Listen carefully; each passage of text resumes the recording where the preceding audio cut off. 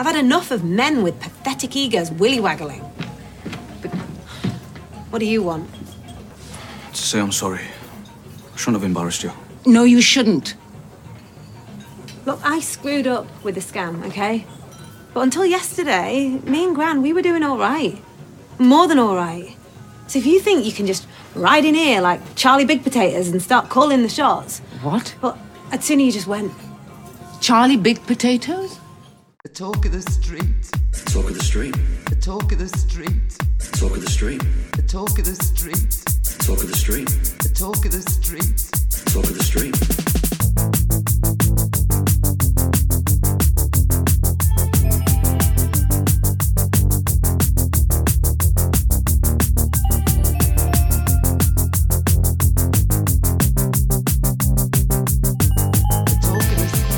Hello and welcome to episode 173 of the Talk of the Street, an unofficial Coronation Street catch-up podcast that admires Chesney's contrived ability to take control of a situation by knocking harder and shouting louder at a deaf person in a community centre until the police arrive. I'm Gavin.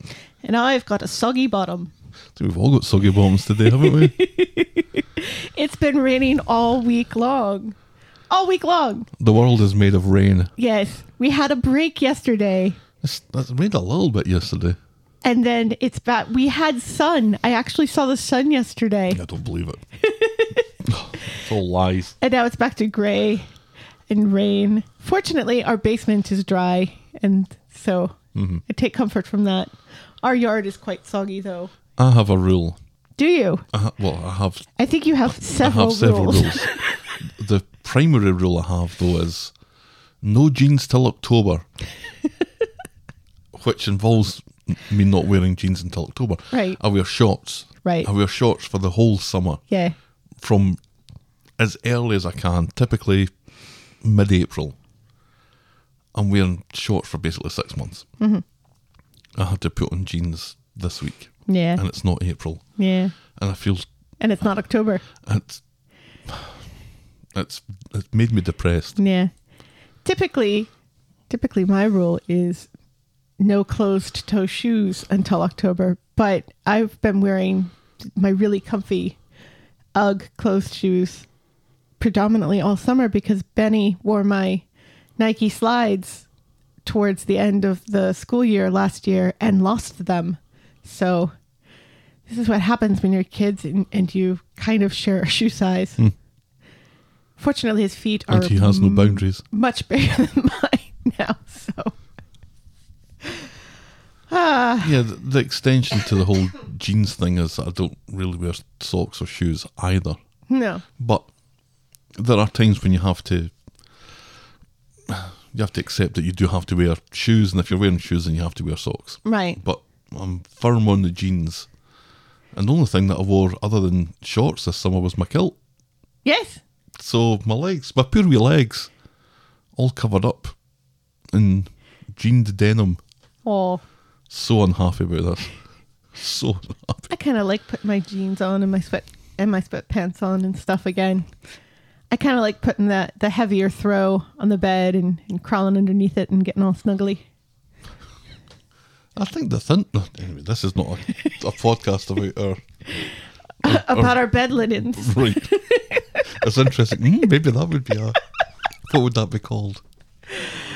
Linen a Go-Go with Helen Broom. So how have you been otherwise? Other than your soggy bottom. I went to see Respect on Wednesday in the middle of the day. Because on Wednesdays and Thursdays I get out early from my job.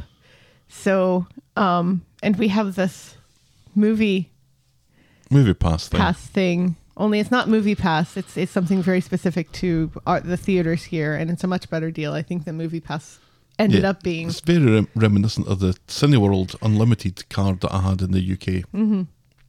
So, and you didn't want to sit through 2.5 hours of Aretha Franklin's life. No. As much as I enjoy her music, I didn't want to sit for 2.5 hours in the movie theatre. It was good. It suffers from what a lot of biopics do, of trying to cram too much of a person's life into a movie. And so you have something that's like a really important life moment for this person, and then 5 minutes later it's over and they've moved on to something else, you know. I don't know. I think rock biopics, or musical biopics, always make me think of the scene in Bohemian Rhapsody when they come up with "We Will Rock You," and it's just so cringe. Everything about it when they have those pivotal moments Right. of their life. Yeah. Seeing it dramatized is never satisfying. Right. It's always kind of manufactured and contrived because it is. Right. Yeah, this was more, you know, along the lines of when she was raped as a child and then experienced spousal abuse with her first husband. But, you know, there's a scene where first there's a scene where she and her sisters and her children and her grandmother are dancing around their house to Otis Redding's Respect. And you're like, oh, seeds are being planted here. And then you have a scene where, you know, it's the middle of the night and she is at the piano rearranging Otis Redding's Respect. And her sisters wake up. And then her husband wakes up and says, what the hell are you doing? This Otis Redding song, blah, blah, blah. You'll never make that a hit, blah, blah, blah, which is a scene that is in every biopic where somebody says, you'll never make that a hit. Right, and that's a contrived bit I'm talking But about. at least more they- than the rape and the spouse abuse. Right. But at least they didn't have Mike Myers playing her husband. So it's a step up I from... hear he was in line for it. It's He was going to do it Scottish. It's a step up from Bohemian Rhapsody in that respect, in not having Mike Myers play a Small victories. yes. And also, I've caught some really weird hacky cough, which is not COVID, but it's still annoying. Which is going to add at least an hour to my editing time as I do my best to take them all out. Yes. Fantastic. How are you? All right. Shall we preamble, my dear? Yes, please. Give us some of that shagadelic Corey News. Shagadelic. Mike Myers. Ah, yeah. Okay. Do keep up. Yeah. With 90s Mike Myers movies. Sorry, Michael Myers, completely different person. Curtis may not be just a zombie. He might also have a clone as well, or a few clones. Some sneaky trolls on social media have been impersonating Sam Retford and attempting to meet up with fans and steal their money. What? Yeah. Sam has said he has pared down his social media way down in the aftermath and is now only on Instagram. He has gotten off of Twitter and off of Facebook. So if you see somebody pretending to be Sam Retfield on Twitter or Facebook, they're lying. They're trying to do something, either take your money or murder you. So don't... What a random chain of events that is. I'm sure it happens with other people all the time as well. But I guess it's not exclusively him, I guess. Right. But- He also said he had been experiencing some bullying because people would slide into his DMs and then get mad when he didn't respond to them. You know, so they'd go from, oh, we really love Curtis. Oh, you're such a good actor, to fuck you, you asshole. Why are you not responding to my DMs? You know, you must be, you know, some snobby prick for not thinking of the little guys, and we put you where you are, blah, blah, blah, blah, blah, blah, blah. You're paraphrasing, I sense. Oh, we bet. Or maybe the not. culprit has been identified live on the podcast. Yes, because I have time to impersonate Curtis. Well, that's exactly what somebody who didn't have time would say. See, I know people get really snarky about the blue checks. And, you know, have opinions about blue check people, but it actually is very helpful when, you know, trying to differentiate between the real person and the many, many, many, many fan pages. Yeah, all the that parody exist. ones as well. Right. It happens all the time. And even like famous people accidentally tag the wrong people in their tweets, and it's actually a fan page and stuff. So yeah, be careful out there, folks, and try not to get duped into meeting random actors I from don't think people Coronation deliberately Street. go out to get duped. No. Oh, But if there's people who are actually actively saying, oh, yes, I want to meet Sam Retfield, I don't know. Anyway, moving on. this is how the best news items on TV end, is with the newsreader going, I don't know. But anyway, Maybe they should. Maybe they should admit every once in a while that they don't know instead of speculating. Moving on. Helen Worth got together with former lover and potential stepdad Nigel Havers to talk about the old days. She mentioned the fact that his real-life wife approached her in a butcher's once and introduced herself by saying, and I quote, "The last time I saw you, you were kissing my husband." Laughs were had by all except for the butcher, who was busy hiding the knives in the back. Right.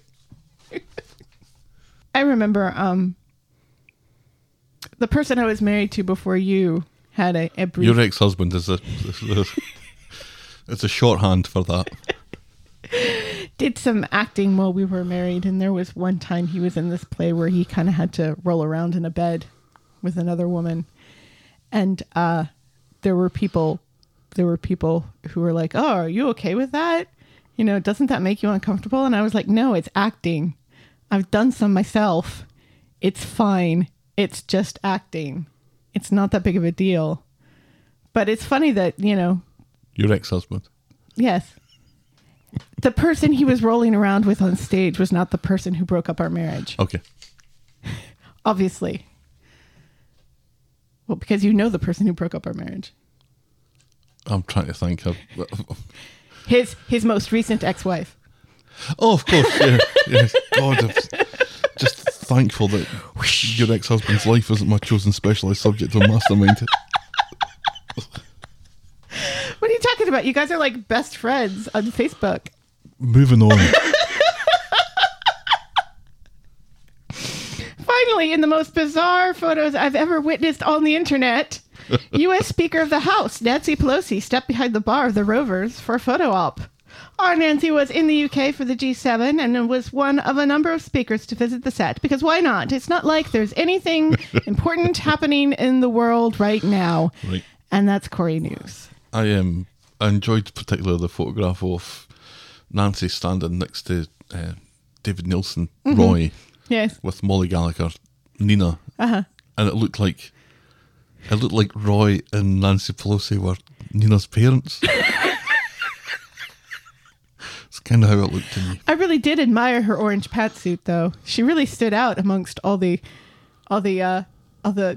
European and British people standing in a line in blacks and browns and greys, and then there's our Nancy in bright orange. Very fetch, straight Yes. from Guantanamo Bay. And now we'll podcast for coffee.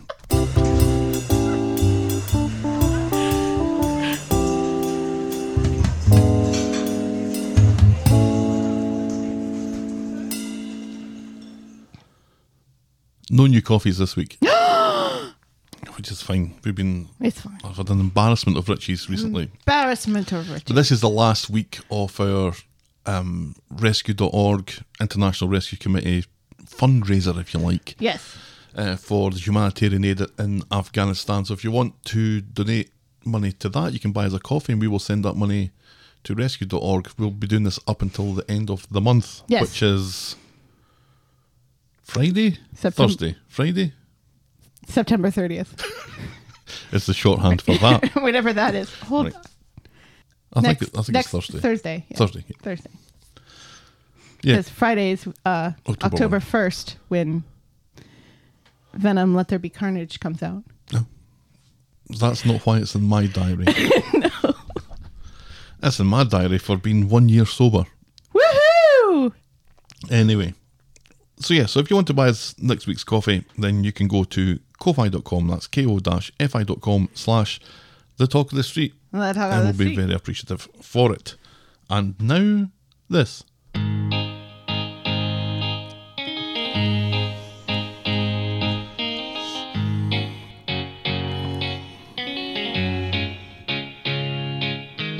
Welcome, welcome, welcome. Well, welcome to Last Year Tonight with me, John Oliver. Just enough time to quickly talk about Saltier Than a Sailor's Sweat. Tasty. That's right, this was Mary's advice regarding the baking Fizz had done. Fizz had made some cakes or biscuits or something, and Right, Mary yes. ran and warned everyone, don't taste them, they're saltier than a Right, she sailor's made them sweat. for Oliver's fundraising. I believe you're right. Yeah, she made them to help support Oliver. Now I remember why. Now I remember why she fucked up the recipe. Tyrone sabotaged them. Yes. Because he wanted he's to have an the asshole. tastiest.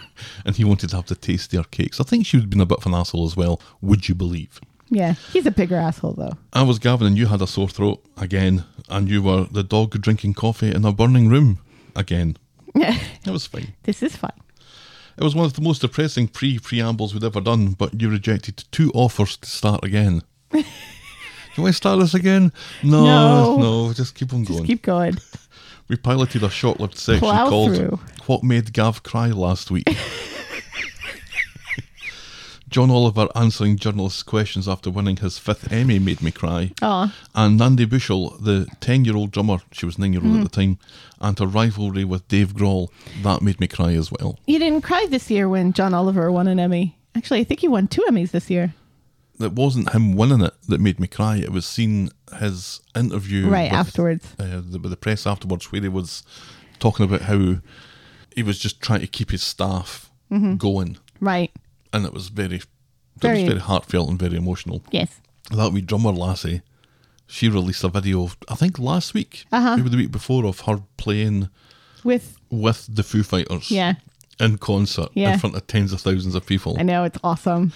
There's a secondary bit to the video where you see kind of the behind the scenes thing, where she turns up at the arena and they're doing the sound check, and she's doing the end fills during Everlong, and she's taking instruction from Dave Grohl, who's kind of telling her just kind of go crazy for a little bit, and then and you can tell by his face when he wants her to do the final hit the cymbals and then the song's done, and she follows him perfectly. Yes.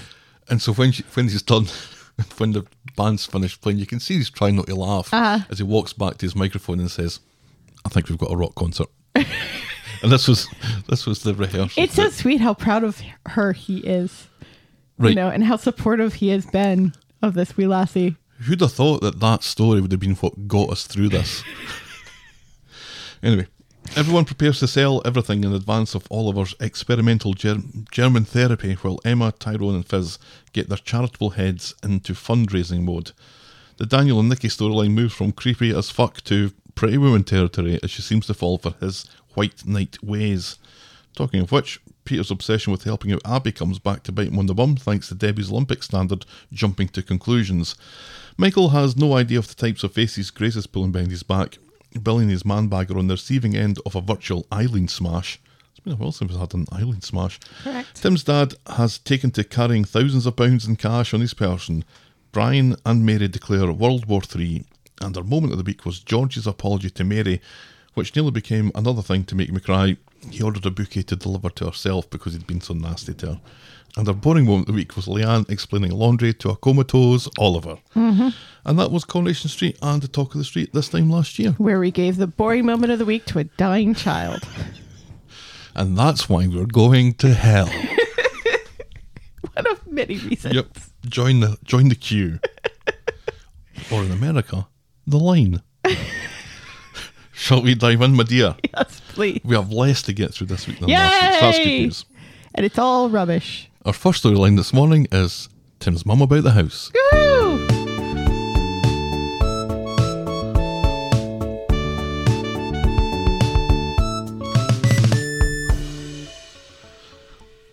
That's a good tune. It is a good tune.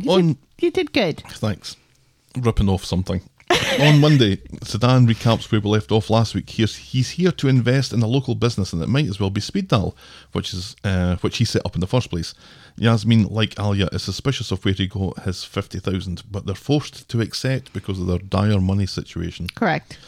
Zidane and Alia are walking to Speed Dial when Z spots Ryan walking to Roy Rolls, and he thinks there are scores to be settled here.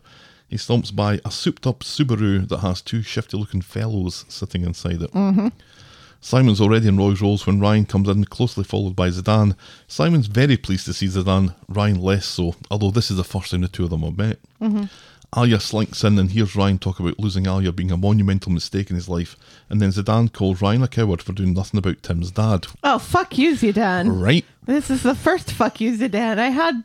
It won't be the last. I think you got a packet of fuck you Zidanes from the shop before we started this. I did. I stored up.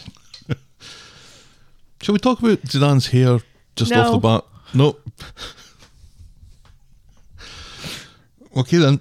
Ryan, we've just saved ourselves 15 minutes. Thank you. Ryan takes exception to this and goes to knock Zidane's stupid Lego hair. No, we haven't. Off his head when Alia intervenes, calling out Zidane for doing fuck all about Tim's dad and telling him to shove his money up his arse. Right up his arse. Early with that this week. Tim's mum and Kathy are chatting about Alia being scammed, and Tim's mum wants to get Alia and Yasmin a sorry you fell for it present. So Kathy and Tim's mum head into town to get a nice gift. Right. She's so thoughtful, Tim's mum. Yes. She's not driven by plot at all. No. At speed dial, Yasmin worries that this is a lifeline they can't afford to turn down.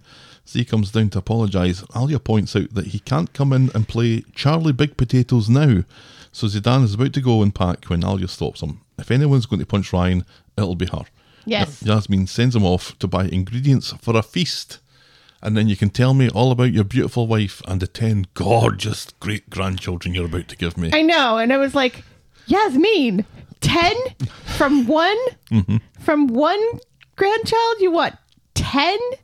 What is wrong with you? I thought you were a thoroughly modern woman. She wants Miriam to push herself inside out, given great-grandchildren there. Apparently. Yikes. And Zidane does his first 2-second smell fade. Zidane is walking by the alleyway of doom when he's jumped by the pair from the Subaru and he's killed. We could only hope. Or so we're led to believe. Alia and Yasmin have a... If only he had been killed. Alia and Yasmin have a chance to have a private word, and Alia has concerns about Zidane's violent reaction to Ryan, and also the questions over his money. And where the fuck has he got to anyway? Back in town and fresh from a liquid lunch, Tim's mum and Kathy stumble upon the body in the alleyway of doom. Tim's mum is strangely doing a little fashion show in the middle of the street for Kathy. And then Kathy notices the body in the alleyway. Right.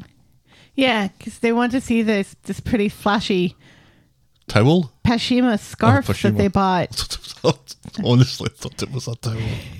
It's a bit long for a towel, Madalyn. Is it a towel for a python? You know, it dries the parts that other towels can't reach. It would chafe if you did that in real life. There's sequins on it. Well, it wasn't a towel. No. Anyway. So Simon is in speed dial looking for You Zidane. just wanted an excuse to do that, didn't you? He still isn't back. Then Tim's mum comes in shouting on Yasmin, "It's Zidane, there's been a terrible accident." Oh no! So because of plot, Simon goes with Alia to the hospital to see Zidane, and when Zidane tells PC Tinker he doesn't know who attacked him, a furious Simon, who really needs to get his whole enchilada flick Actually, out, PC Tinker isn't there yet. Is he? yeah, Oh, he is. tells him, I don't know. Craig just kind of fades into the wallpaper sometimes. yeah. So Simon is there to point his grassy little finger at Ryan. He threatened him earlier, officer. So PC Tinker takes Simon. What is Simon's relationship to Zidane?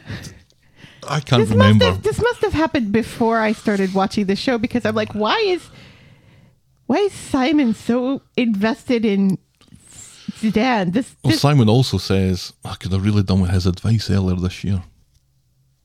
About what? And why? About the drug thing? This is the first time I've ever heard Simon mention Zidane at all. Like, all the time that he's been gone, not once has Simon said, I really miss Zidane. And no, I don't recall Simon bumping into Yasmin and chatting with her about Zidane ever, or Alia. Something must have happened way back in the day, like he was his babysitter or something weird.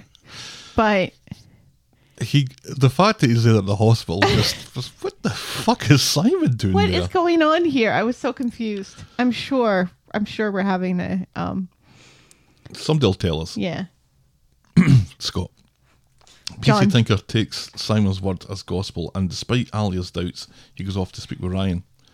Zidane is discharged, and while Alia and Yasmin go to get the car, he gets a crank heavy breathing call. He's into those mucky sex lines. That was really weird. It's like, was that supposed to be threatening to a dude? I'm not going to reenact it just Please in case I turn anybody on. Please don't.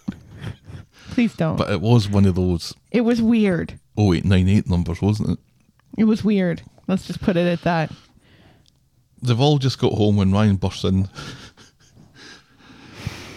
Ryan pretty much puts Alia through the wall here when he when he bursts into the house. And he's furious that he's had to speak to Craig. Yasmin is shocked given how much of a rock Ryan has been to the family recently. He puts ITV stuff on to shame with his entrance.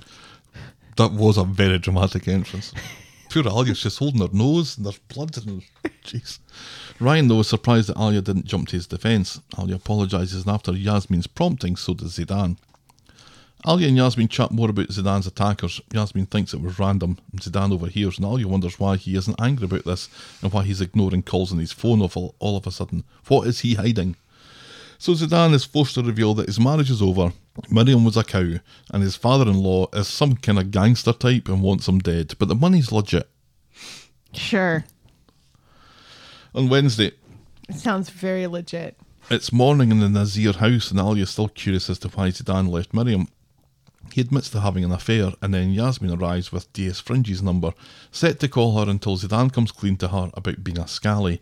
So we don't really get a chance for anyone to have a go at Zidane for being unfaithful after having such a fit at Sharif, and Rana for doing the same. Yeah. At speed dial, Yasmin wants to know where the 50 grand came from, and Zidane is typically evasive. He wants to buy back into his business, and Yasmin says, well, it's my fucking business now, and he's buying back into nothing. Zidane goes to the Rovers to apologise to Ryan. He also tells Ryan that the way Alia talks about him, it's clear that she's still hurting, but she still must think a lot of him. So Zidane is ready to leave. So Yasmin agrees to take his loan on the condition that he stays under her roof, which is the strangest condition ever. And if there's any hint of nonsense from his in-laws, she'll be on the phone to DS Fringe pronto. Right. Because he's about ready to leave, and she doesn't want him to leave because I guess she kind of feels like if he's under her thumb, he's safer. She can keep an eye on him. Yeah. Sure. Fine. Or is it just that there's nowhere else for him to stay? Well, there is, but then he'd be off the show again. Yeah. But we need to keep him on the show because Right. Plot. he's here for at least 6 months, I would guess. Really? Well, that's how the contracts work, isn't it? I don't know. And that's as far as we get with that this week. So does any of this help us understand where Zidane got his money from? No. No, not really. Unless he Just stole. a 50 grand burning a hole in his bank account. Unless he stole it from his father-in-law, and that's why the father-in-law wants to kill him, not because of some honor of his daughter. It just feels like the whole thing is a damp squib that he suddenly appears and, well, Right. why have you suddenly appeared? Right. When you should have suddenly appeared many, many times before. Or weeks from now, which is when he was due to appear or Right. something. And then, it's you left your wife. Oh, you're cheating on her. Oh. Okay.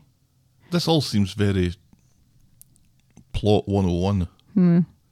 I expect something a little bit more exciting than that. Yeah. So maybe this is just Maybe it's coming. Maybe this is just a Maybe it's, ruse to throw people off the scent. right. Or it's setting something up, something bigger up. And I keep hearing that there's going to be more big dramatic stunts coming in the weeks to come. oh, could you roll your eyes anymore? Let me pick them up and roll them right back at you. I think everybody knows how I feel about, More guns. dramatic stunts when, the show is much more appealing to me when it's character driven, but, you know. We saw some aspects of that this week. It is what it is. I thought it was strange, though, that if the father-in-law sent those two heavies, who I assume are brothers, Yeah, or cousins or something.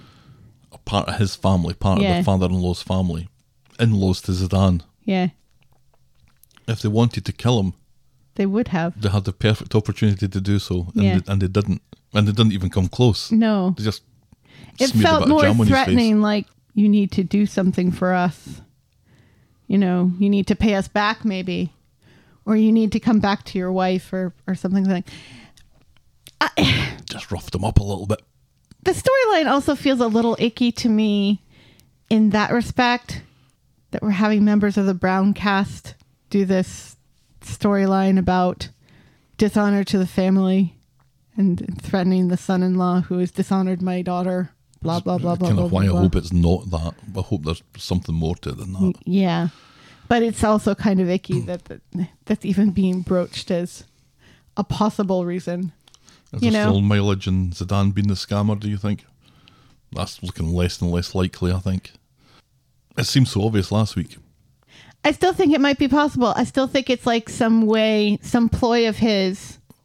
Because he does say to Yasmin this week that he would have never sold his shares in Speed Doll if she hadn't pressured him, if Tim's dad hadn't pressured him. All right. So there's a bit of me that thinks that this is all just a ploy to get Speed Doll back, but Right, he feels a bit wronged by this. right. That he sold his shares under false pretenses. Right. So it kind of feels like maybe he did the scamming to get the 50K To buy his way back in. to kind of buy his way back in, but that doesn't really explain the heavies. Right. Unless, he paid to have them help him with this and now they're not getting paid. I don't know. Oh, life was so much simpler when Chesney was just hitting himself in the face with a brick, wasn't it? This does seem to keep the I door long for open a those bit days. for Ryan and Alia's reconciliation, Yes. which I hope happens. Yeah, right? me too. That's again, that's one couple I hope gets back together. Alrighty then, Yeah. let's move on to our next storyline, which is Mac's new headroom. Now, you gave me kudos for that title last week. I did. It's already lost its luster. No. Oh. I like that. The storyline's shit. I'm sighing because of this ridiculous storyline where two blonde men and one blonde child stand in a street and shout at one another.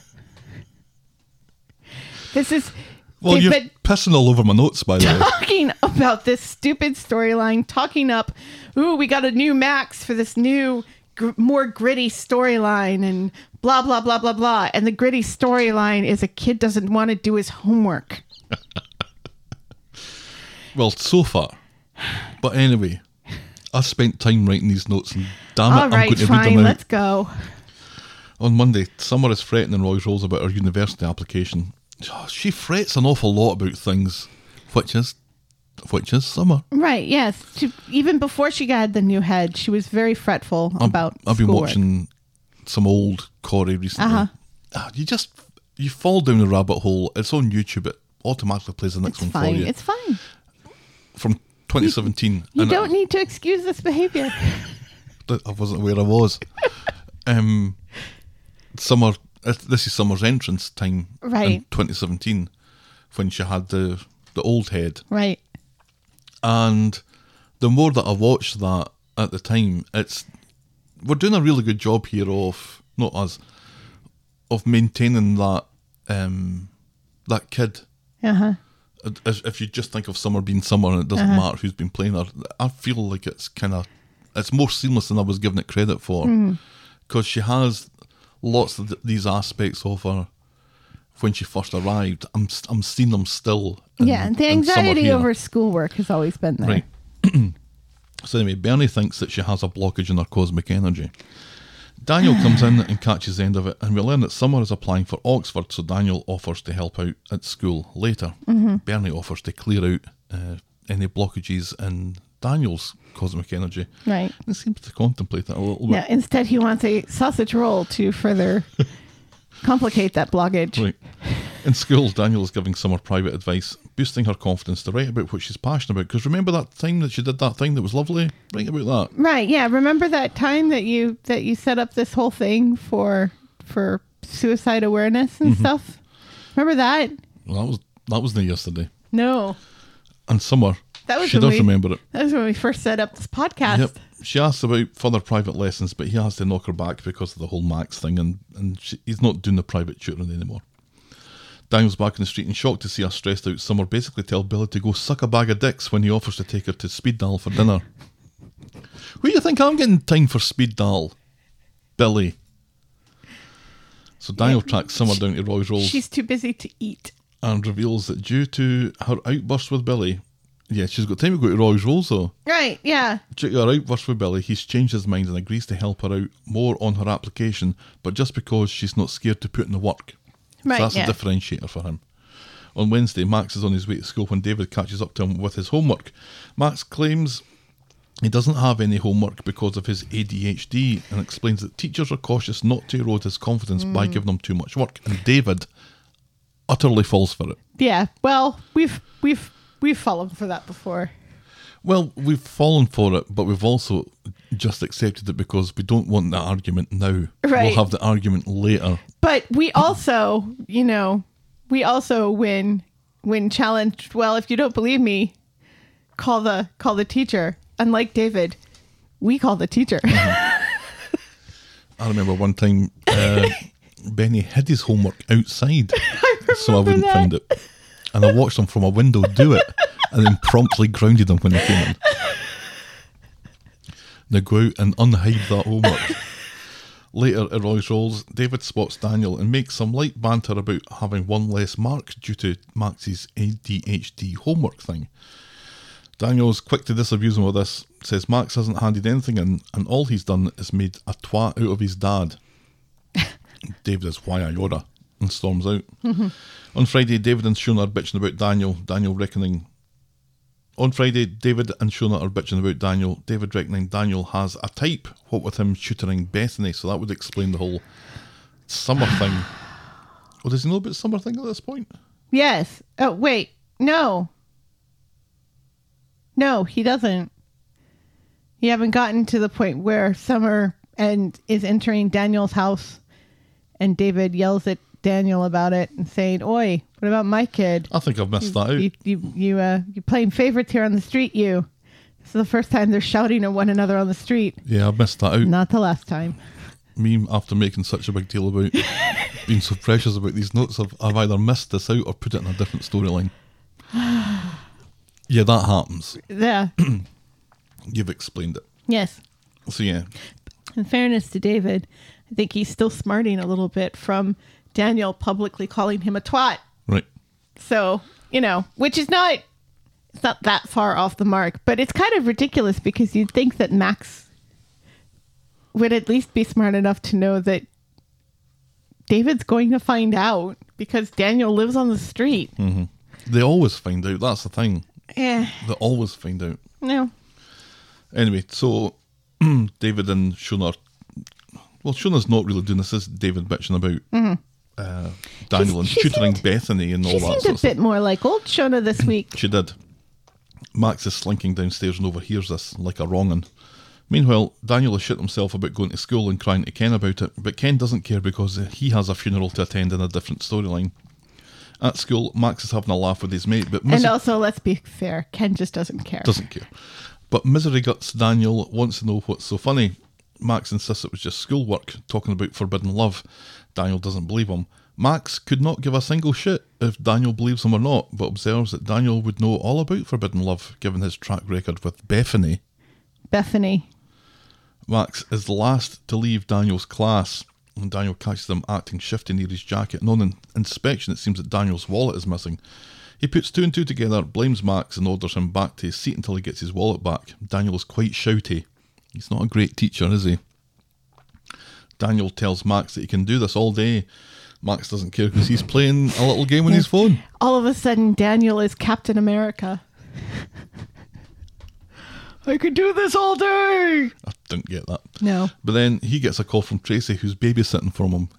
Daniel was warned earlier in the storyline, don't be late, because Right. Tracy's looking after Betty and she's not Right. going to be happy. Yes. So he tells Max to leave the classroom, but Max refuses until he's finished playing his game. So Daniel grabs his school bag and throws it out of the class. Great teacher. Back in the street, Daniel approaches Max, who still insists he's innocent. Why would he steal a loser's wallet? Daniel snatches Max and tries to rummage in his bag just as David comes along wondering what the hell is going on. So Daniel explains. Max empties his pockets to reveal no wallet. And by the way, this prick teacher has ruined dinner. His lasagna was in the bag that Daniel threw around the school. Always comes back to lasagna, doesn't Doesn't it? It's like they want to hear you say that. It's like they do it purposely so that you will do that on the podcast. We used to have lasagna all the time in the UK. It was a kind of go-to. Right. You know how I make jambalaya all the time? My mum made lasagna all the time. And we'd never have lasagna here. Well, we do, but it takes a lot of time, and neither one of us have an awful lot of time. But So even what on I the typically weekend- what I typically do is I will get a Stouffer's lasagna, You can GTF it up. and you don't like them, obviously. There's no meat in it. Yes, there is meat in the meat ones, Very little. but I tend to like the vegetable ones better with the white sauce. Those are my favorite. And you can go one day without eating meat, 1 day a week, mister. Daniel explains what he's had to put up with, including jibes about Bethany. And Max throws David under the bus, saying that, well, it was him that told me, Gavin Broom, eco warrior. let it burn. And the sniping continues until Daisy comes along to break it all up. You'll pay for this, says David, in public. Shouting overheard on by the everyone. street. Right. Two men shouting at one another on the street about a stupid teenager. In the house, Max insists he's innocent, but David lectures him for bringing up Bethany. Shona is angry at David and feels sorry for Daniel having to put up with all this shite, and all David's done is make Max's school life worse. Back home, Daniel is phoning around to cancel his cards, while Daisy, who's there, makes a cuppa. She tells him if he doesn't calm down, he could lose his job. She doesn't want to see him throw his career away for a gobby kid, and if he didn't see Max do it, then he can't be sure that he did. Right. Then Tracy phones again. Daisy, voice of reason. Right. Then Tracy phones for like the 5th time just as David buzzes his buzzer. Daisy But not like that. Daisy urges Daniel to do what he can to defuse the situation. So David explains his position, and Daniel explains that he's tutoring Summer because he's been through the same uni process, and it's kind of working, but the fact that Max knows Daniel is making this whole situation worse. And then it kind of escalates from there. Right. It doesn't go well. Right. Yeah, because he says, well, you know, that he and Daisy and, you know, point out that there are lots of other tutors. And David's like, yeah, well, Shona said the same thing. Or I could look that up myself, thanks for your advice. Right. Yeah. And he still seems really snarky about it. And Daniel's right.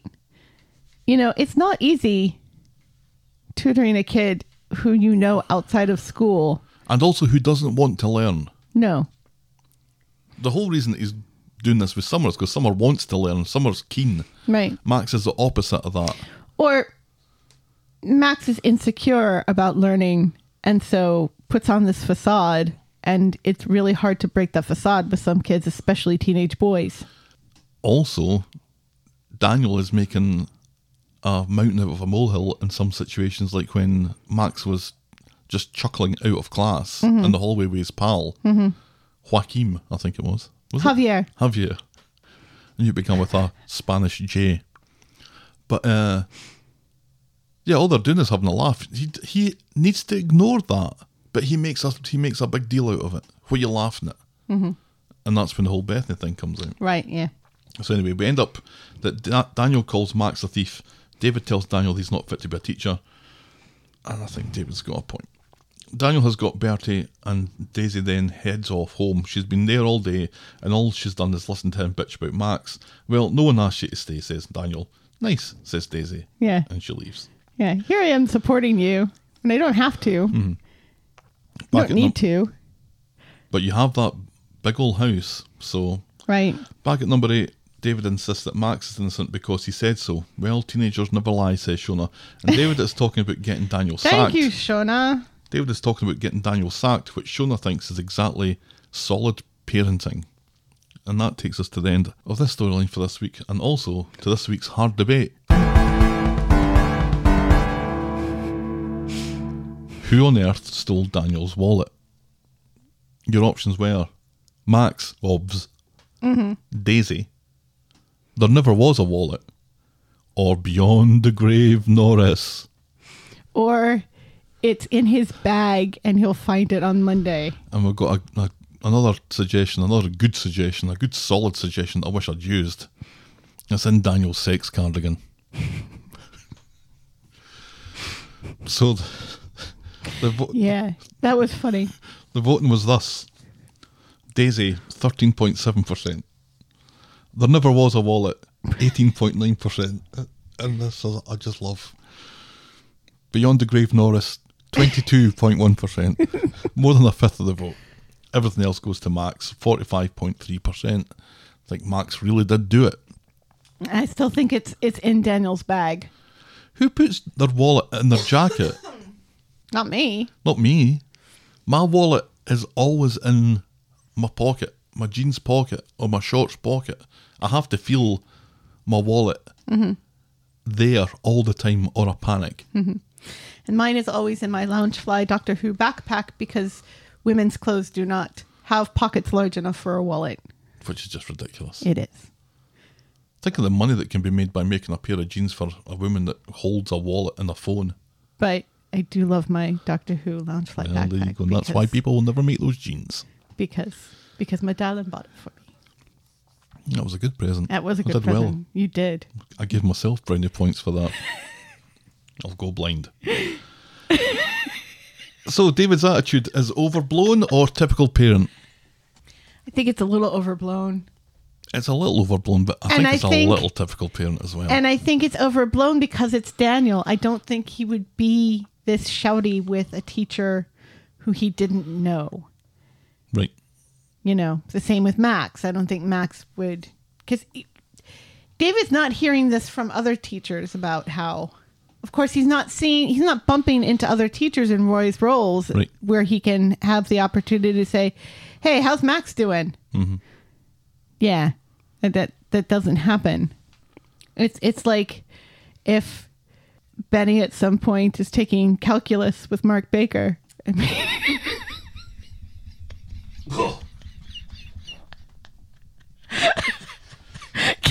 You waited until I was drinking coffee to say that. I did. Oh, it's in my nose. And then on a Tuesday night, we say to Mark, hey, how's Betty doing in calc? It's difficult when, you know, you're kind of living on top of one another in a small contained street. Right. You know, so, which is, you know, it's kind of like the whole Craig thing. It's like, well, fine, be a teacher, but maybe be a teacher somewhere where you're not going to have your neighbor's kid in your class. It's the same with doctors as well. Don't be a doctor in your hometown because you'll never get out the supermarket. Right. Because people will be up to you. Oh, my back, doctor. Oh, I've got this tickly cough, doctor. Daniel is also overblown. But again, it kind of feels like Daniel is more overblown at Max than he is about any of these. You know, he wasn't shouty at Javier or at Max's other friends who were snarky and weird a few weeks ago. You know, it feels kind of like Daniel feels this pressure of David's going to ask me about how Max is doing, so I have to make sure that Max is getting all his homework done and is doing the very best he can possibly do. Mm-hmm. It's the relationship that's causing this friction, definitely. Up to the point of not wanting to tutor him, in fairness. I kind of feel that Daniel's reaction to this from the start I don't think he went through training being told this is the way you should deal with this. Yeah. And as someone who has been through teacher training, you do go through classes that teach you how to deal with things like this. Oh, yeah. And my cousin Stephen, who was a maths teacher in the UK before he moved to Spain, he would tell stories about kids in his class who are so disruptive, they ruin it for everyone. The kids that want to learn can't learn because they're so disruptive, and his hands are tied. There's so little that he can do Right. as a teacher now to try and subdue that situation. He can order the kid to leave, but Right. if the kid refuses to leave, he can't make him, he can't drag him out, Right. because it'll be up for assault. Yeah. So teachers' hands are tied, and it's a very difficult job. Yeah. But I don't think he's doing himself any favours here. It's not easy. And then there are politicians in this country who want them to carry guns now. Jeez. Can you imagine Daniel with a gun?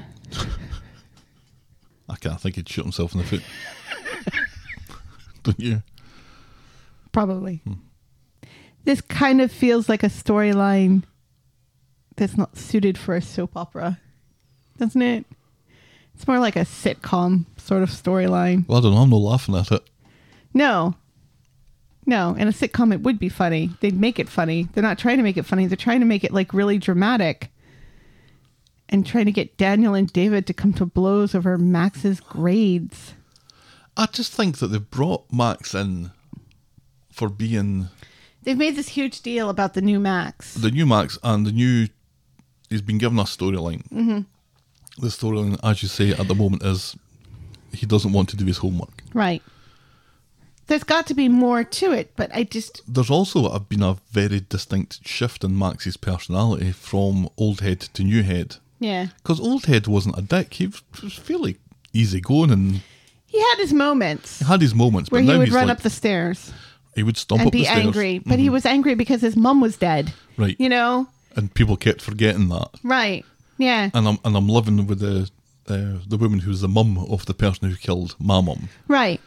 And I mean, he did have the ADHD already. This was already something that he had that we were aware of. But it kind of, it makes it seem like all of a sudden they don't know how to deal with it. Or all of a sudden he can get away with saying things to David about, oh, well, because of my ADHD, they're, you know, toning it down. And David, who has been his primary parent for years and has dealt with his ADHD for years, he's all of a sudden able to pull the wool over his eyes. They don't have like I don't know what it would be called in the UK, but like a 504 plan where, you know, the parents go in and, you know, because this is a learning disability, there should be like a plan in place that the parents and the teachers get together and sort of plan, you know, to make accommodations for him, but that would be something that the parents would be involved in as well. So, yeah. Moving on. Our next storyline this morning is Kelly on the inside. On Monday, Mia and Kelly the Chin are chatting, and we learn that Kelly is expecting a visit today from Sharon the Heavy, Shaza. So Kelly and Shaza are chatting in the nice wee meeting area that they have in the prison. Sharon tells her about the mystery money that Imran has, and Kelly jumps to the conclusion that it must be from Rick the Chin, and Sharon for some reason lets her believe this. Behind her, She does hesitate. her pal Mia sees Sharon and has a very bad reaction to it. Mm-hmm. After the visit, Mia is in a bad mood with Kelly. She's worked out that Kelly the Chin is Rick the Chin's daughter. Like, the Chin didn't give it away. Right. She reveals that she's well aware of the work of Rick the Chin, who's the reason that she's in there and the reason that her mum's dead. She explains that her mum owed Rick thousands, but Rick had a reputation for making people go missing. Her mum ended up on drugs and died of an overdose, which led to her dealing, her being Mia. Kelly doesn't think any of this is her fault. Mia also doesn't think there's any chance that Rick is still alive. He wasn't the sort of guy to do a runner. If he disappeared, someone disappeared him. Mm-hmm. So Gary's in the Rovers when he gets a call from Kelly asking if he gave her the money and if her dad's alive.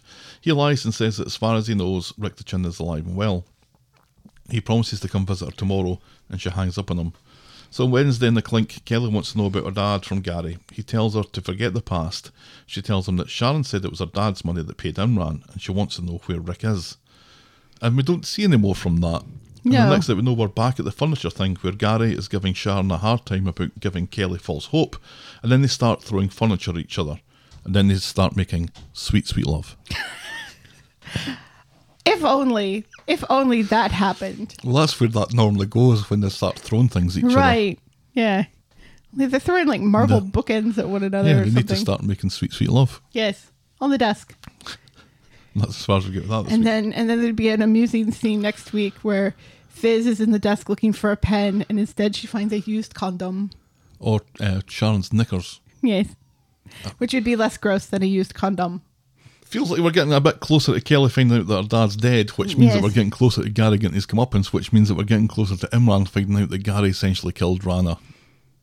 Right. And hopefully Please. hopefully somehow in all of that we find some evidence that gets Corey sent down, because people are still quite angry about that. By people I mean me. I'm still...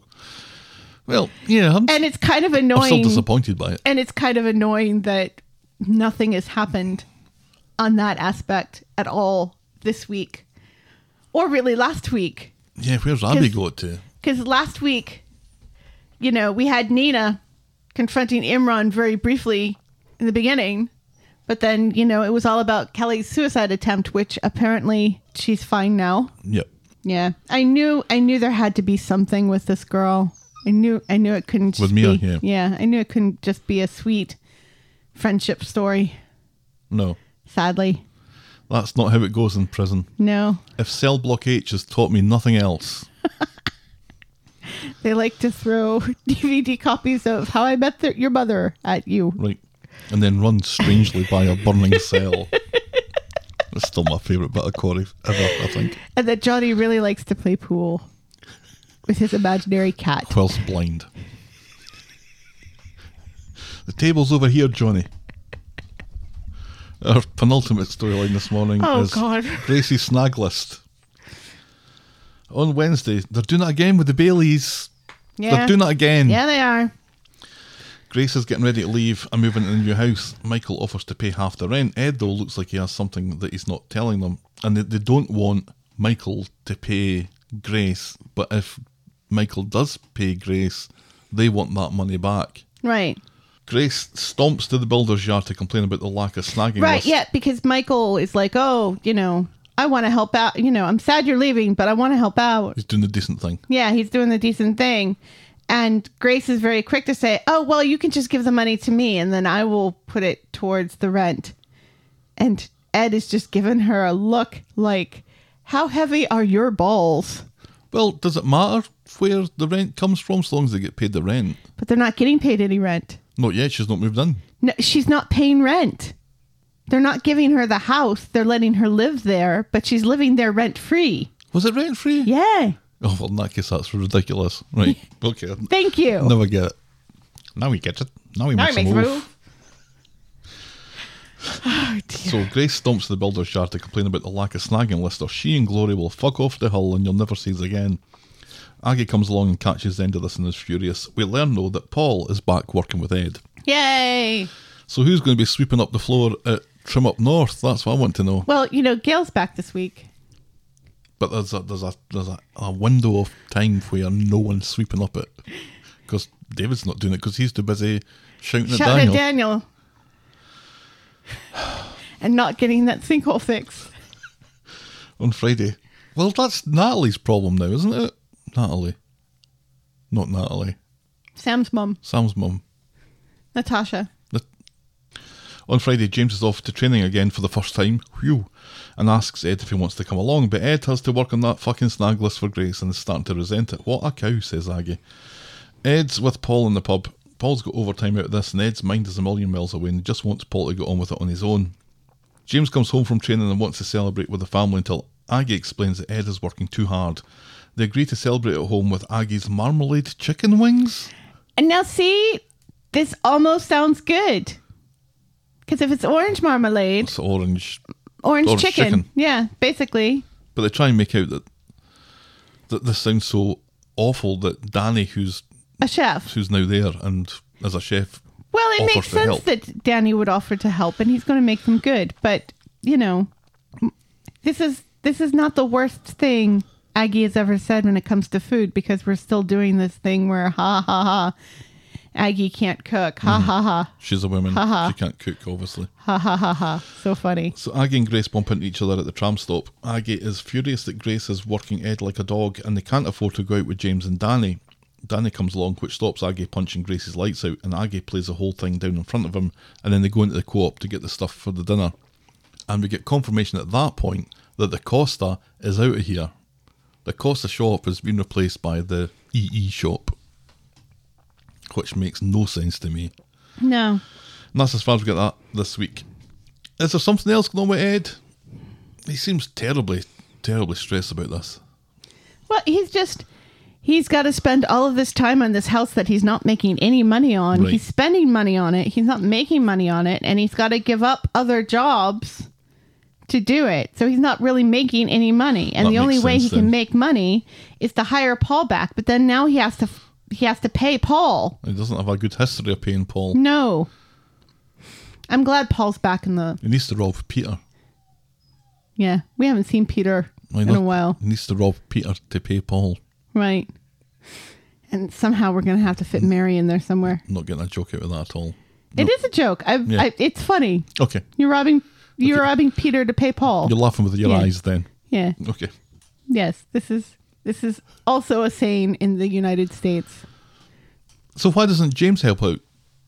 Because he's a footballer. Because he can solve this immediately. Right, but they don't want James to know about this. James doesn't know. What does James care? James doesn't know that they don't have any money. Right, so tell him.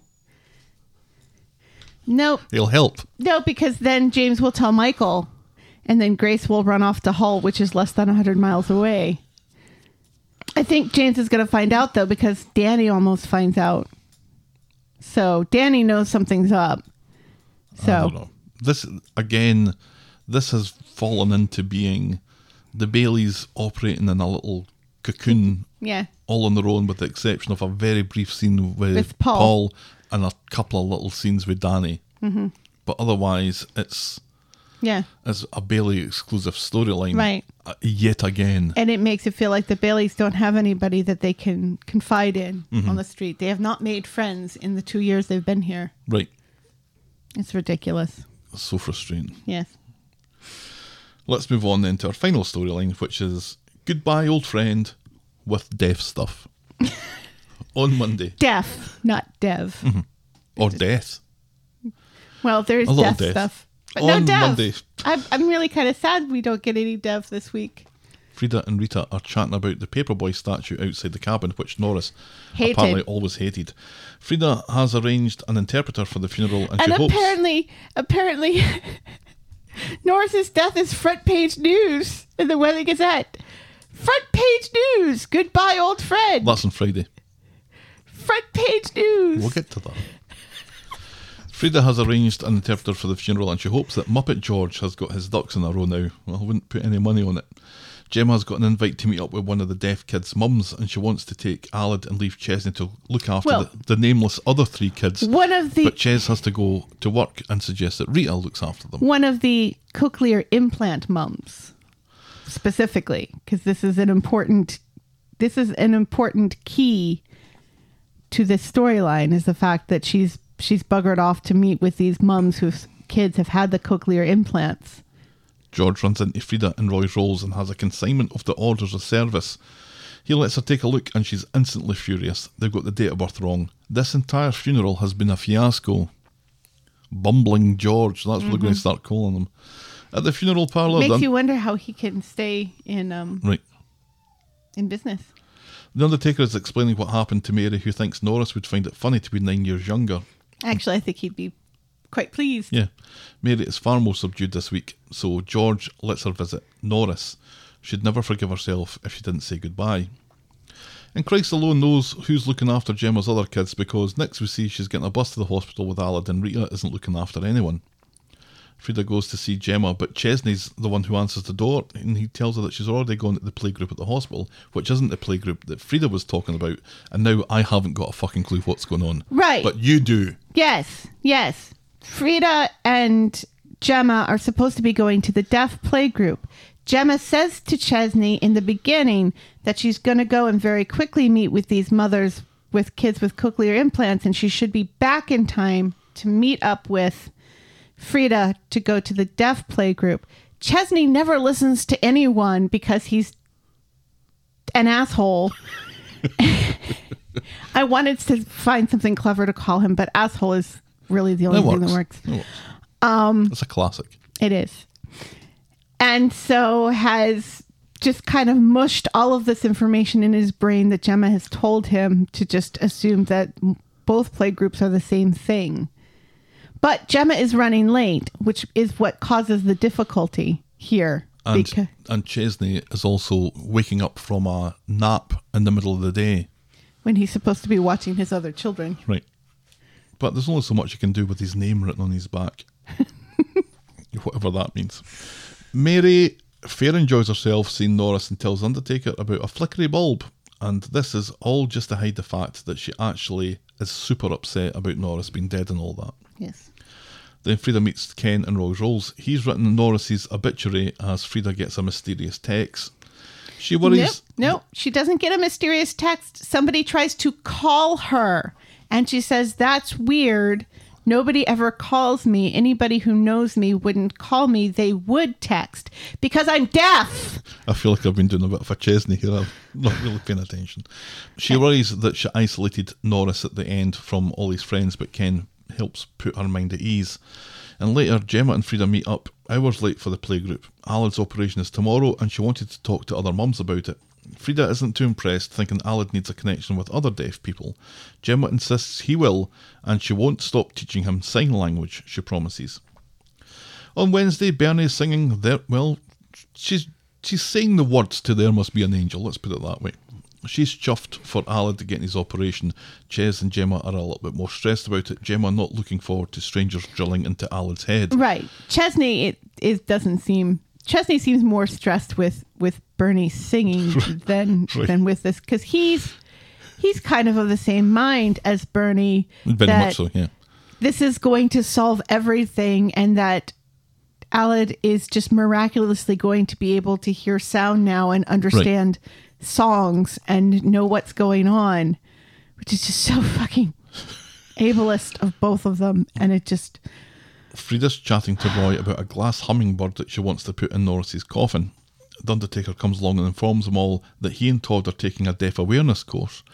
But then Frida tells him about the hummingbird, and the Undertaker has to tell her that the coffin is now sealed. Todd left a voicemail for her yesterday. I'm fucking deaf, yells Frida, and she storms off. Roy asks the Undertaker when his course is due to start. That was so good. Couldn't her phone read out her voicemail to her? Oh, she's deaf. She's deaf. But it transcribes it. Sometimes. And she has an iPhone. Sometimes it transcribes, but it doesn't always. And it wasn't from... Oddly, it wasn't from, when it came up, it didn't come up that it was coming from the funeral home. No, it said unknown number. Right. So she's probably looking, I'm getting a phone call. I'm deaf and it's from an unknown number. So it's probably somebody who wants to extend my auto warranty on my car or something, so I can ignore this. I don't need to pay attention to this. I have more important things to do because my betrothed is dead. Frida comes into Roy Rolls while Bernie is showing a video of baby hearing its mother for the first time. Frida is determined to pop Bernie's bubble, telling her it's not like that. Alad will only be able to hear sounds he won't recognise as voices. Right. Bernie is sure Alad will be a star with his implants, and Frida tells her that attitude is helping no one. Frida needs to speak to Gemma about remembering Alad's deaf part. Bernie says he won't have a deaf part. He'll be normal. Why don't you just punch her in the face right there? So Frida goes to see Gemma, who's still up to Hideout. Frida It's so offers awful. to take Alad for a bit to give her some peace, and Gemma is thrilled to jump at the offer. And Frida is absolutely right there with that video. That one video gets passed around an awful lot, and people, it's like that. It's like the one with the kid with the glasses who gets to see for the first time, and he gets a big smile on his face, and people are like, oh, he's got a big smile on his face because he recognizes his mother for the first time. And it's like, you're putting an awful lot of yourself on a wee baby whose brain is not fully developed yet. Yeah. And you're making some huge assumptions about why that baby is smiling. That smile could be Gas. or being terrified. Right. Yeah. It's like when people anthropomorphize dogs. It's the same thing. Guilty of doing that. Our dog's smiling all the time, especially when he's doing this shit. There's a scene with Frida and her non-speaking friend as they coo over Alad, and then the interpreter arrives and the three of them have a right old natter together using sign language, which Twitter exploded at. I don't know what they're saying. This isn't fair. I can't understand what they're saying. Fuck you, Twitter. The subtitles told you. The Undertaker wanders by and assumes they're all talking about him. That was funny. Yeah. Lisa, the interpreter, introduces herself and goes off to talk about the service with the Undertaker. Yeah, she's nice. I like her. Yeah, outside the kebab shop. She takes no shit from nobody. No, seriously.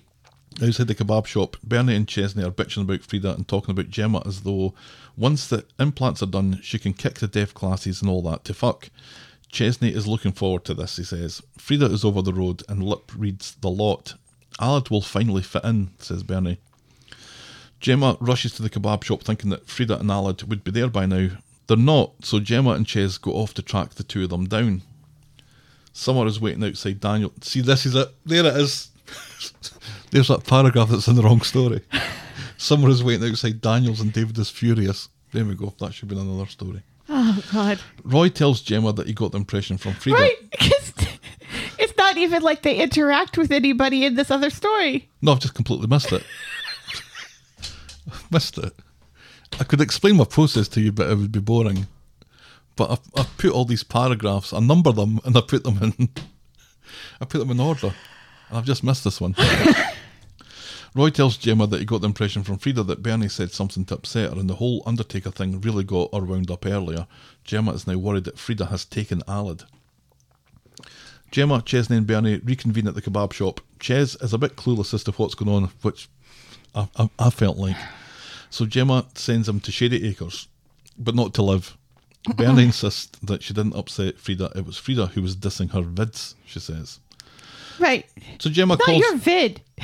Gemma calls Frida's friend and they sign language to each other over FaceTime outside the community centre, and that's when we see Frida is in there with Aled and has locked the door. Frida is doing sign language to Aled, who thinks that she's a nutter.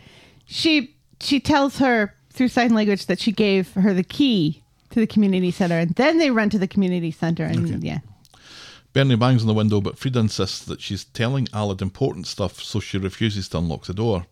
Meanwhile, the interpreter is chatting to the Undertaker and the Rovers, warning that Frida is a right crazy fucker when she's had a drink in her, and Gemma bounds in and drags the interpreter away to help. Bernie is ready to bash the windows in. Aled's already late for the operation. The interpreter and Gemma beg Frida to give Aled back, but nope, she refuses. Bernie thinks this is a deliberate attempt by Frida to stop Aled getting his implants. Frida won't be happy until everyone's deaf, she says. She wants to call the police. The interpreter says Frida thinks that she's the deaf one, but they're the ones that aren't listening. Frida thinks that they're rejecting him, ignoring that he's deaf. Frida spends 5 minutes talking about her background and how hearing people dismiss deaf people and how Bernie wants Aled to be normal. And Bernie's going, well, I didn't really kind of say it like that. Yeah, you totally said it like that. Aled with implants is still deaf. He'll still miss stuff, but he'll pretend to understand so he doesn't feel left out. Yeah, and we'll shake his head and we'll insist and we'll get angry when people are like, are you sure? Right. And we'll miss things. Gemma insists that she'd never make him feel ashamed. Frida still reckons she knows best. In the deaf world, Aled will discover a beautiful language. In the hearing world, they'll focus on speech. Bring them together and he'll have both. And this seems to be a long pitch to make Gemma and Aled continue to learn sign language, which they always said that they were going to. And again, the blame for all this falls on Bernie. Right, and a little bit on Chesney. And finally, Frida brings up, with this whole tweeting birds thing, the fact that people with cochlear implants, they're not hearing things the way hearing people do. It's mechanical because it's sound waves going directly to the brain. So even with cochlear implants, you're going to miss things and things are not going to sound the same. And living in that house with cochlear implants, with people shouting and yelling at one another and talking over one another constantly is going to be terrifying and stress-inducing. Well, I think that's terrifying for anybody, not necessarily a deaf person. Back in the Rovers, it sounds like Billy's been given some religious work to do for once. He'll be officiating at the funeral, 2 weddings and a christening too. Mm-hmm. Gemma is angry at Bernie for making decisions for her and tearfully promises to continue with the sign language lessons. Frida continues to diss the cochlear implants, claiming that they sound mechanical. She wants Aled to be a first-class deaf boy, not a second-class hearing boy. Then Chesney appears. Aled's missed his operation. She's right in that diss, though. So it's not really a diss. She's preaching the truth about these things. Chesney appears. Aled's missed his operation cause Frida's keeping Aled to make us do a night class, he says. Fucking shift, he says, and he starts battering at the door. Chesney is Team Bernie here. Then Rita comes along and speaks to Frida and says, it's a shame about Norris and all that, and this seems to... it deflates Frida a little. It deflates Frida down. Aled needs his mum, says Rita, and the siege is over. Ches, though, has called the cops, and the interpreter starts signing Frida her rights, and PC Tinker is confused to fuck. Billy is round at number 8 to get some stuff from Audrey for Norris's funeral, and he leaves just as Gail comes back in with a lovely new hat. think you've got a hat like that, haven't you? I have a couple of hats like that, let's be honest. Gail has come home for Norris's funeral, which surprised me. The two weren't that close, and to come back from Thailand? Anyway. We'll just ignore how little that makes sense, because it's nice that Gail's back. Audrey starts modelling for some old names, and we're still alive and kicking, says Gail. It's all calmed down with Chesney and Frida and stuff. But Chesney thinks if Frida doesn't get within 100 yards of the kids now, Alec has lost his place on the list thanks to her. And then Well, he's assuming he's lost his place on the list. Right. He's being very presumptive here. in Roy's rules, Frida has been given a slap on the wrist for kidnapping a baby. Bernie apologises This for show things, really loves a kidnapped baby storyline, doesn't it? And also- a little too much. and also loves giving out people slaps on the wrist when at least some community service should be dished out for taking a baby without permission. And Well, technically she had permission to take that baby. no, she was asked to hand the baby back several times, and she Right. refused. Yeah. She was holding the baby against Gemma's will. Right. But crimes have been committed here that Yeah. we're just skimming over Right. because of the whole Norris thing, probably. Yeah. Anyway, Bernie apologises for the things that she said earlier. She agrees that she's not normal either. She goes off to get herself ready for Norris's funeral tomorrow. Roy hopes that it'll be a fitting goodbye for an old friend. Ominous or what? There's a lot of ominous stuff that goes on in this storyline. Mm-hmm. Like at one point, Audrey says to Gail something about, well, at least we're alive and kicking, you know, and every year you wonder, you know, after every one, you wonder who's going to be next. The bit about the death thing, though, that annoyed me a little bit, and I think it's been kind of it's been ignored for the fact that Frida is grieving, is that Frida puts so much stock into what Chesney of all people thinks and what Bernie of all people Right. thinks, and so little stock into what Gemma thinks, when the relationship that Frida's had really has been with Gemma. Well, I think And they've built up a fairly close Friendship, yeah. here. And Gemma has always insisted that she's going to keep up with the sign language, Yeah. no matter what. I think what the problem is here is that is Gemma missing that play Right, missing that group. one. If she hadn't missed that one, and if Chesney hadn't blabbed about, you know, the fact that she'd missed it because she was talking to these mothers with whose babies have had cochlear implants, This baby.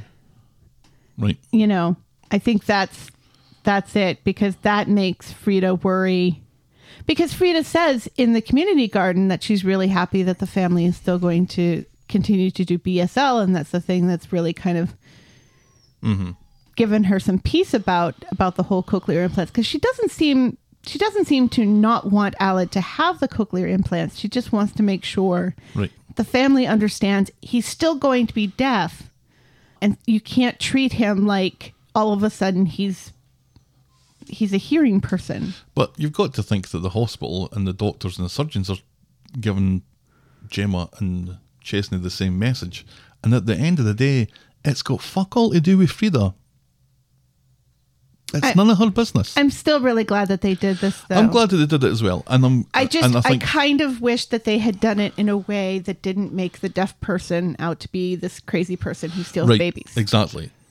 But from what I see on the Twitter from people that I chat with who are deaf or who are partially deaf or who know deaf people, they're thrilled at this storyline. They were Right. thrilled at the deaf world getting a bit of an airing on Coronation Street. And so for that reason, Yes. and that reason alone, it doesn't fucking matter what I think about it. That's true.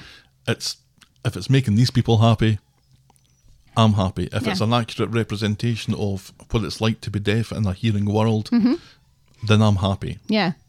So, Yes. moving on. On Friday, Rita has placed a photo of Norris on the Weather Gazette sign with "Goodbye, old friend." Yes. Front Or- page news. Audrey, stop the presses. Norris has died. What a And they scoop. use a 20-year-old picture of him. Right. Audrey comes along and reckons that they broke the mould when they made Norris. Rita reckons that they broke the mould before that, and no one knows what that means. Seriously. The I was fuck like, does that mean? how does that work, Rita? He was just a blob. Frida catches Or Gemma he was made broken? and Chesney to apologise. She asks Gemma along to the funeral, but Chesney refuses on her behalf because he's a dick and still butthurt about missing the op God, I thing. hate him so much. Claudia and Audrey greet each other as they prepare to head for the funeral, and Mary, who's dressed as Princess Leia for some reason, hopes it'll kick off between the two of them before the wake. Well, That that's was what funny. she wore. That's what she wore when they got married, yes? No. A horse-drawn carriage brings Norris's coffin down Coronation Street, the stapler positioned carefully or precariously, depending on your viewpoint, on top as they go down a cobbled street. Leanne, who can't get a break for love nor money, watches on from the bistro. In the church, Billy's actually doing some vicaring.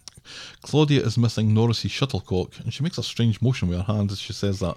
Mary is quizzed by Audrey about her attire, but insists that Norris would get it, but not like that. Audrey has a hip flask of tequila, and she, Mary and Gail get wired in. Mary apparently has also been taking some unknown medication from the bottom of Audrey's handbag. Right. Audrey gave her a pill to calm her down. Right. She doesn't know what it is. Billy starts the ceremony, which is always That great. sounds safe, Mystic- doesn't right. it? Billy starts the ceremony by explaining that Norris wasn't religious and he's left some very specific instructions, so shit's about to get totally fucked up here. The opening hymn is number 354 in the Red Book in the Pews, By the Rivers of Babylon. Gemma arrives just as Rita tells her Norris story. When she met him, she found him an arrogant shit, and he was. She threatened to kill him at least once a week, but he had a great sense of humour and thought she was joking. He stuck by her side when she had a brain tumour that time and ate her grapes when she woke up. She'd be dead without him. But not like that. Goodbye, old friend, she says. And next up is a surprise speaker to read Norris's final letter to his friends. It's Roy, who clearly had no idea of what was happening, and Ken looked like he thought that he was getting the gig because he spent the time writing the eulogy, so he's pissed off at this. Is he? Is he really? Audrey gets wired into tequila as Roy reads Norris's letter. Don't let the fact that I'm dead spoil your day. He had a great life with wonderful friends and people that he didn't care for. First donkey up is Frida. She gave Is him... Audrey ever sober in this show think so. anymore?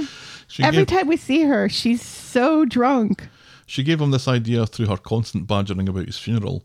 He doesn't see any point in playing songs he likes, so he's going to start playing songs that he hated instead. Turning to Mary now, she was another constant badgerer about his funeral. One time, to get her to shut up, he requested that she attended dressed as Princess Leia, but even Mary isn't daft enough to fall for that one. So now Mary is feeling rather sheepish. Yes. Here's to you, my lovely neighbours and friends, and Audrey drinks to that. Then Norris leaves a puzzle, telling everyone that he hid something valuable in the cabin paperboy. And lastly, he tells Rita, if she's still kicking about, that she was the sunshine of his life. Right. If Sleepless in Seattle taught me anything, it's difficult not to bang your closest friends. What? Shouts Rita. Mary looks like she's ready to pass out. Sorry I didn't shag you, he says, but I spent many happy years with you, and I'll never tell that you get your colour done at Claudia's. And I think Norris out. I think he's mistaken. I think he means when Harry met Sally. yeah. Because Sleepless in Seattle. it doesn't cover has that. nothing about friendship. They don't even know one another because one is in Seattle and one is in New York. Audrey is furious that Rita betrayed her, and then Copacabana starts by Barry Manilow. The reception, or wake in this case, is at the bistro. Frida knew about the letter, but she hadn't read it. Now she's worried that Audrey's nose is totally out of joint. And Audrey's still upset about Rita's wig, hair. Shocker, says Claudia, as Audrey goes for another drink. Ken urges for calm. His plea falls on deaf ears, though.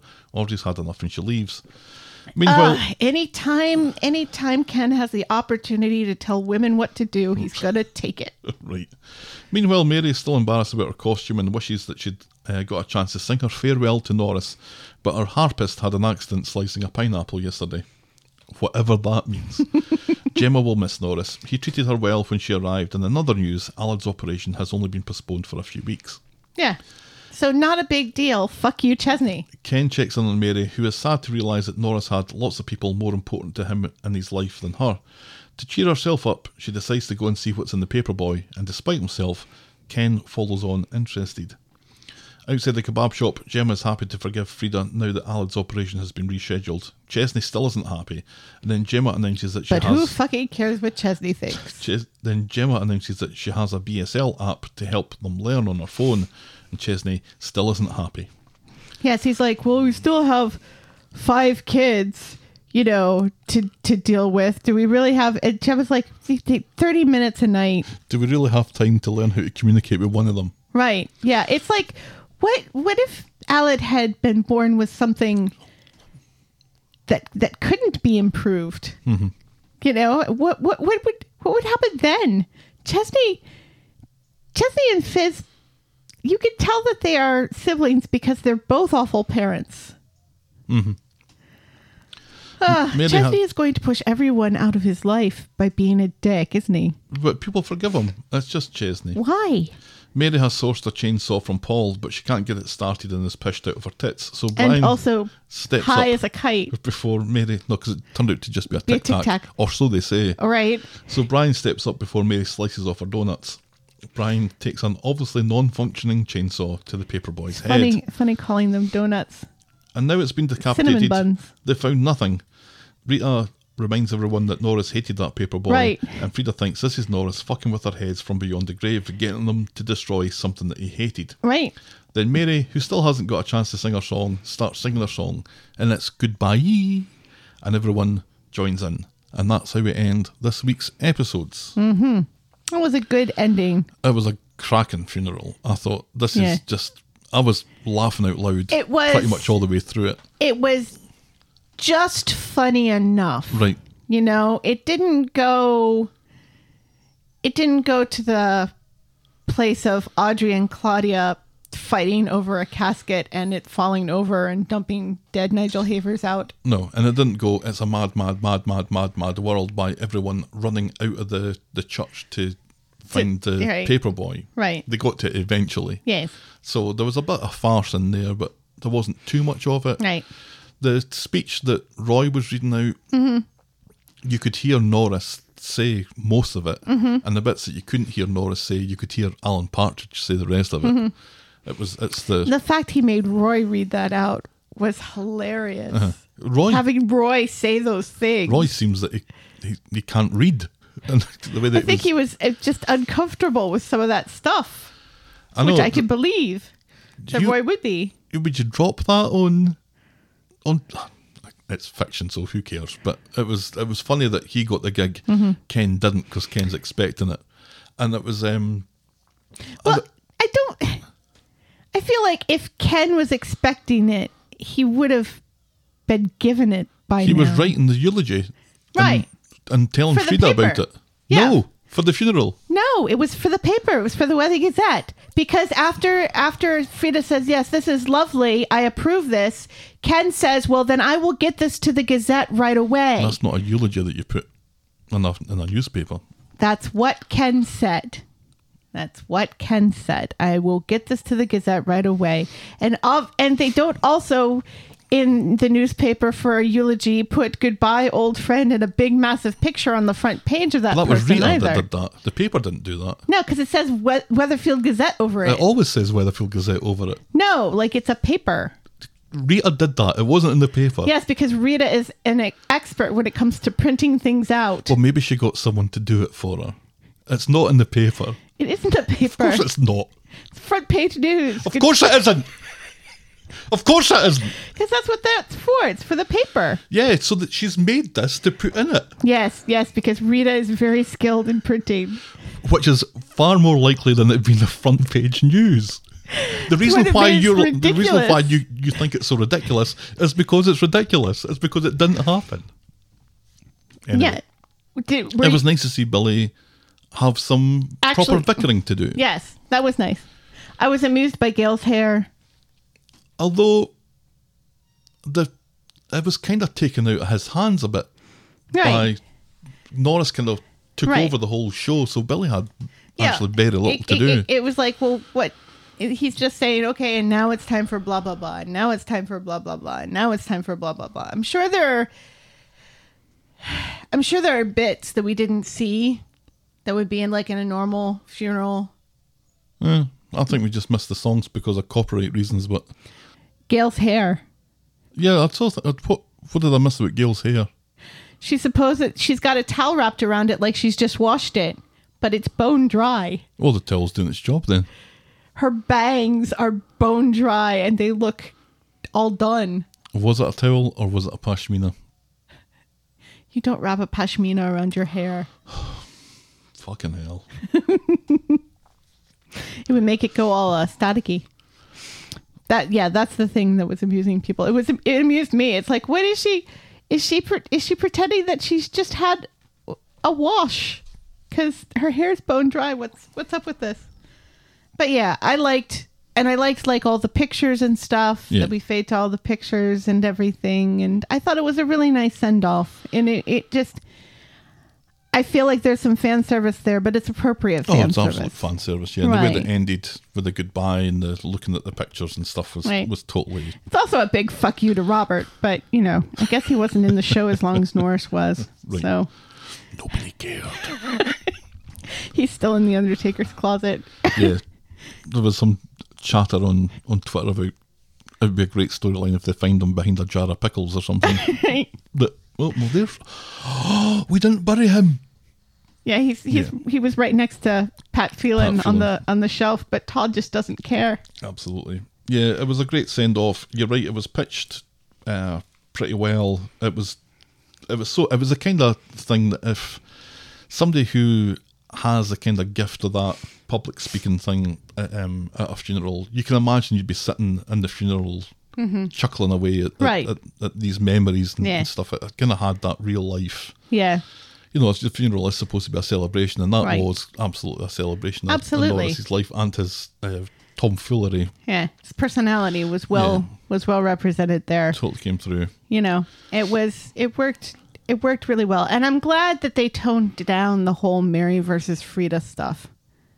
I'm glad that seemed to have gone away by the time of the funeral, because it was really starting to annoy me quite a lot, and it felt like a little too much. I think I did a little bit of a disservice there for Mary last week.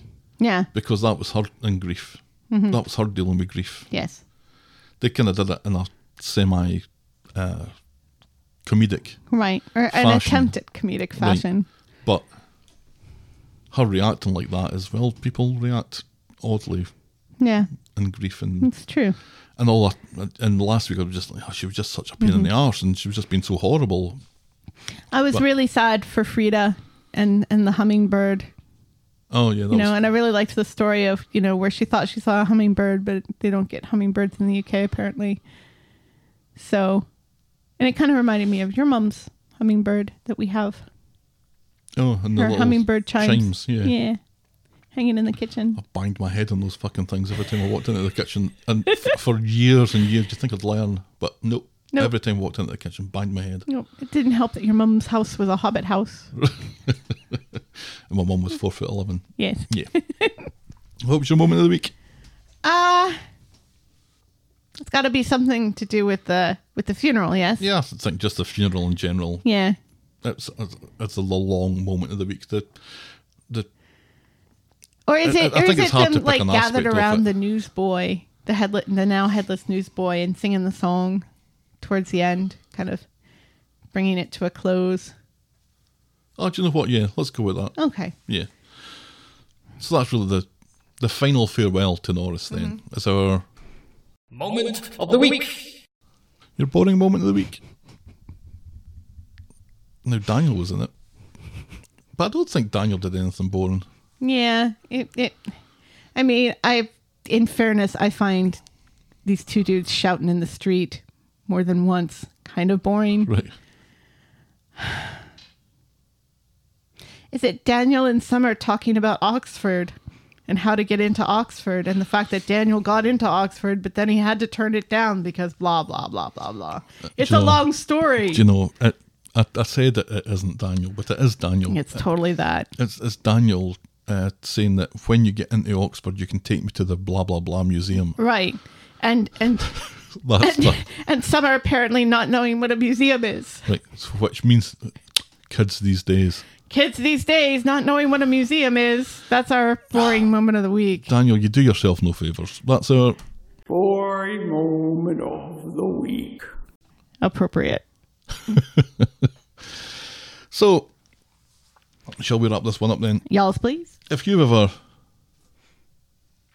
told someone to decapitate a statue in hopes of getting the treasure of Sarah Madry, Rita said that wrong. She had Sayara Margie or something. Well, she's got an accent. You can write to us to tell us about it. We're the talkofthestreet@gmail.com. You know what? and I'm gonna start that sort of rumor about every statue of Andrew Jackson in this country. Yeah, and there's a couple of trees in our yard that could be getting taken down as well. And we are at Corrie Podcast on Twitter, Facebook and Instagram. You can shout me and Helen a coffee by heading to ko-fi.com. That's ko-fi.com/the talk of the street. Check out the clicky section of woggle.co.uk for links to our merch store and YouTube channel. And if you're so inclined, please leave a rating and a review on the iTunes or your podcast provider of choice. Thanks for making it to the end of another episode, and we will be back next week with more Talk of the street. The Talk of the Street. Bye. Cheerio.